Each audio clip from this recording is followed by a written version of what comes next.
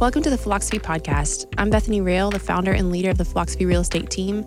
Our mission is to make real estate approachable so that everyone can utilize it to build wealth. I'm here with Marisol Ross, one of our top producing realtors who is investment savvy and excels at truly listening to and powerfully advocating for her clients. Hey. And we are also here with a good friend, Grant Mason. He is an incredible lender that we work with all the time. I'm sure you guys, we've talked about before that one of the main things that's really important for us in a transaction is having a trusted lender on our side. And there's a lot of bad lenders out there. So you want to make sure that before you work with the lender that you have a good referral. And Grant is one of those amazing lenders that we could refer all day long. Well, I could say the same back to you guys. Yeah. We love referring you guys out more than anything. So there's like anything in professional, anything in the professional space. There's bad lenders, there's bad advisors, bad contractors, bad realtors. There's definitely bad real estate agents. There's definitely bad real estate agents out there. But I can say working with you guys, it's been incredible. I mean, I could stress this to the highest standard that you guys have a connection with the clients that not very many people can bring to the table. Right? When you establish a personal connection with somebody, you're putting yourself in their shoes, then you're not a salesperson, you're now a consultant. And in our world that we're moving into, that's what we need. So anyway, thank you guys for kind of having me on here today. Yeah, thanks for joining. Well, we're so excited to have Grant on to talk about his philosophy on why no one should ever sell their first house. Absolutely. Do you want to introduce Absolutely. Well, we all know, everybody's on social media. They're bouncing around all these ideas of invest in real estate, have rental properties, grow that real estate portfolio. But, there's lots of different opinions out there. There's a lot of different creative ways to do that. And how do we bring it down, guys, to a first grader level, right? Like, is that the way to do it? I think, totally. Bring it down to a first grader, simple version level. I'm guessing you guys, what's the number one question you guys get? How do I start? Absolutely. Oh, absolutely. We don't even know where to start. We don't even know where to What's start. The first step? Right. So you guys have clients that are probably renting right now, or even people who own their first house, or even people that have sold their first house and they only own one house right now. I think this applies to about every single one of those individuals. So if you're someone out there, you're kind of sitting here pondering, you're trying to do your self-taught research, and you're bouncing back and forth ideas from even mom and dad and other grandfather and those people that have pulled it off. I think this is definitely going to apply to you. But before you invest in real estate, all of us in here, we all own real estate. We all have rentals. We build up that portfolio, right? Mm-hmm. But the first thing I would say before we even start to invest into real estate long term, and have even a rental property, we got to ask the question here. First one I always tell everybody, are you driven in real estate? Yeah. Would you guys agree? Yeah. Are you passionate about it? Are you passionate about it, right? Because having tenants, there's you now have a responsibility that, puts you guys at the highest level, right? Someone's living in that house and you're responsible for them, right? So you have a passion for it, right? And, if you're going to get a call from your tenant, are you going to answer it and be proud to answer it and go, I'm going to jump on this phone call immediately because I have a passion for it. So I think that's the number one question. Would you guys agree? Absolutely. Oh, yeah. Okay, cool. And then I would say that second question, if you were planning to invest into real estate long-term, grow that portfolio is, do you know how to save? Mm-hmm. Yes. Right? Do you know how to save? Are you much like working out, you have to go to the gym every single day. You have to commit to it, build that craft. Your finances are exactly the same way, right? Do you know how to save? Do you know how to stick to a routine and a plan? Right. Mm-hmm. So if you can answer those two questions, I think that's the start of your real estate journey. Literally, if you don't even own real estate yet, that's the start of your journey. Yeah. I mean, you kind of have to get those things in order to be able to get real estate in the first place. Exactly.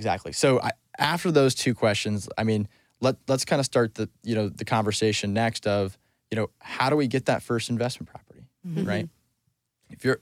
How do we get it? And I would say too, the answer to that would be to meet with one of us, first of all.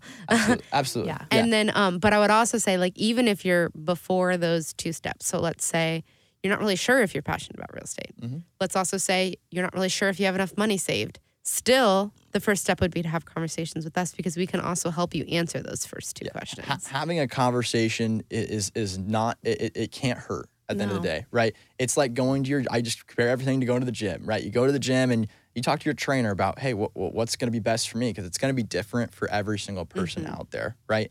So, let's go on to, you want to build a portfolio, but what's the first way to start? Well, we all like to say, when we take it down to its essence, buy your very first house. Buy your house. You need to move into it. Yeah. Buy your house, move into it for the long term, and live in it, love it, paint it, do all the things that we love to do in real estate. But that's your very first step to being a real estate investor. Yep. You need to own your own property. Yes. Right? It lets you get a feel for what the process looks like, what owning a home looks like, what goes into all of that. Exactly. And I mean, you need to live somewhere. You got to live somewhere. So you're like, buying a house is the most financially lucrative place to have a place to live. Absolutely. You've got to live somewhere. The laws of nature say we have to have food, we have to have water, and we have to have shelter. So no matter how you look at this, you're going to have a shelter expense, right? Yeah. And part of that is, we need to own our first house. You need to live in it. You need to love it. And I'd say most importantly, your wife needs to love it as well. That does help, yes. It does help as well. Living in a house that you move into, it's going to teach you a lot of those different responsibilities that comes along with being a homeowner. Could you guys agree? Absolutely. I mean, there's a lot that goes into it, and there's a lot of moving parts to owning a house. And then another thing that a lot of people, just from the lender perspective, is that when you're buying a home for yourself, you're going to save a lot of money than if you buy a home as an investment property. Exactly. So when you buy a house, there's lots of different titles that you can go and how you title the property. You have a primary house, you have a secondary house. People know that as a vacation house, or you have an investment property. Each one comes with different terms. The best term is to buy your house as a primary residency. Lowest interest rate, great terms, low down payment, you get to keep your cash on hand, right? Let's flash forward here a little bit. Let's say we bought our house and we've lived in it for quite a while, right? We've grown some equity. We hope it's appreciated. We probably added some value to it, updated some appliances or something like that throughout time. And you're at church, you're at lunch, and you're talking to one of your realtor friends, and you go, yeah, I think we're about to outgrow this house. Two kids are now in the household. Things are starting to get a little crowded. We're starting to think about what's that next step, right? You have two options. You can sell your house, or you can keep it and turn it into your first investment property. Exactly. Right? Yep. I look at this, and as boring as this sounds, you owning real estate is part of your retirement plan. Am I right? Absolutely. It sounds so boring. It's one of the most helpful things you can do to plan for your retirement. Okay, to be honest, it doesn't sound that boring to me. Yeah, exactly. There you go. This is part of your retirement plan, right? So let's flash forward here. I'm going to play devil's advocate here. If you sold your house, let's say you net $50K, right? You got $50K, put it in your next house, and no harm, no foul, right? Great. Yeah. Now, let's flash forward to you sold your house, and you were 30 when you bought it. Now you're 65 years old. What do you guys think your house is worth over that time period? A lot more. A lot more. A lot more. Like exponentially more. Exponentially. So you bought it at $350,000, and if you sold it a couple years later and you netted $50,000 on it, congratulations, let's clap it out. But if you now are you're 70, is your house worth $400K? You've grown a digit. It might be worth double. Yeah. Right? Yeah. So if you sold your house, here I'm playing devil's advocate here, your net worth would be significantly less if you sold that house. Yeah. Yep. Right? Now let's go back. You're back at lunch talking about what options there are, right? If you kept it as an investment property, right? And you do the move up buy, right? Yeah. Move up buy, we keep our house, make it an investment property. What do you guys think your net worth is going to be whenever you're 70 years old? A lot more. A lot more, yeah. Especially if you're upsizing. Now you have two properties, and you could, if you bought something that was twice as much as what you bought the first one for, you now have 3 times as much real estate appreciating as you did before. Exactly. And exactly. This is kind of going off of the grand plan, but let's say there's a huge snag in the plan. And let's say at any point in your life, you get to a point where you're desperate and you need, I don't know, a bunch of money. you can always sell one of those properties. Always can sell it. The goal is to never sell your first home, but let's say you have to. It's there. And you've placed your money you have your money sitting in a place that's safe, that's going up. You can always sell this. And let's keep playing the game here, right? How do we get our cash to buy the next house? Usually sell your first one. Yeah, you have to sell your first one. But the good news is that your house is now appreciated that you currently own.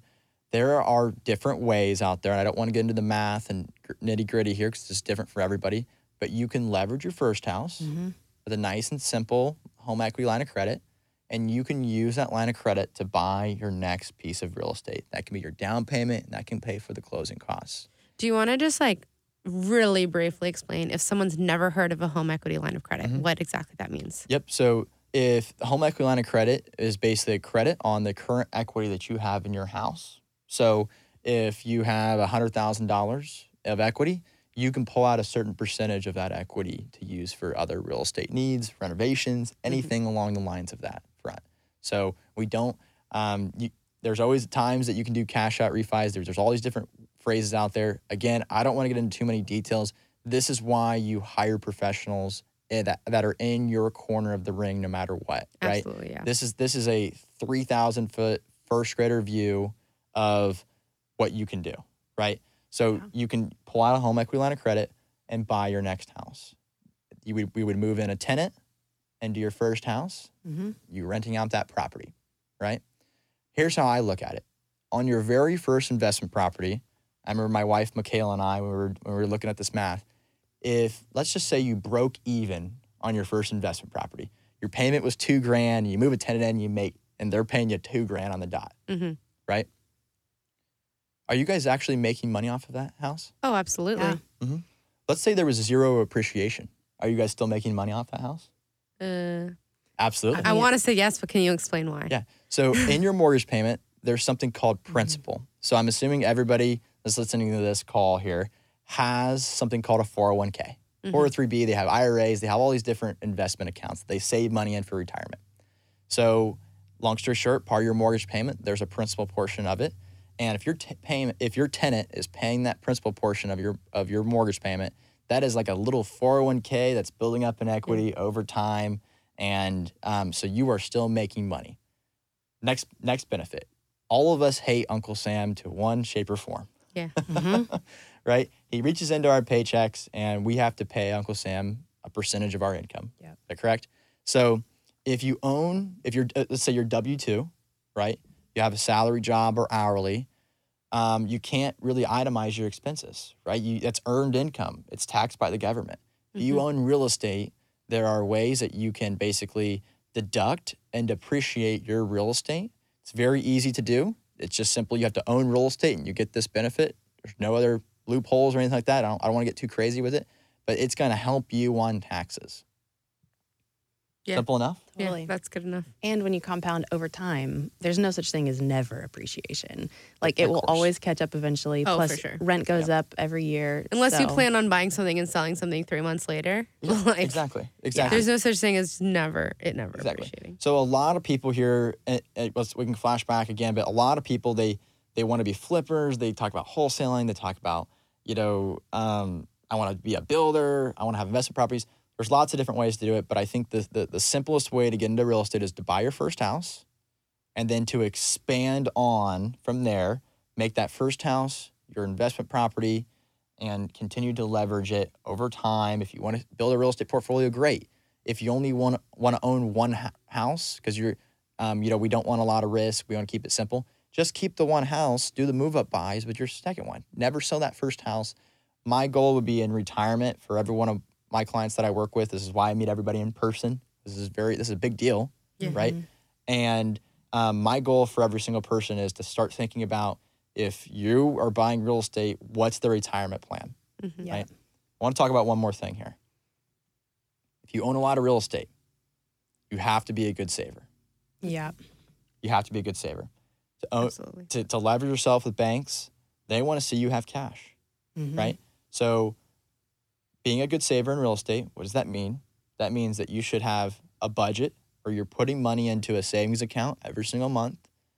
You should also be putting money in retirement accounts, right?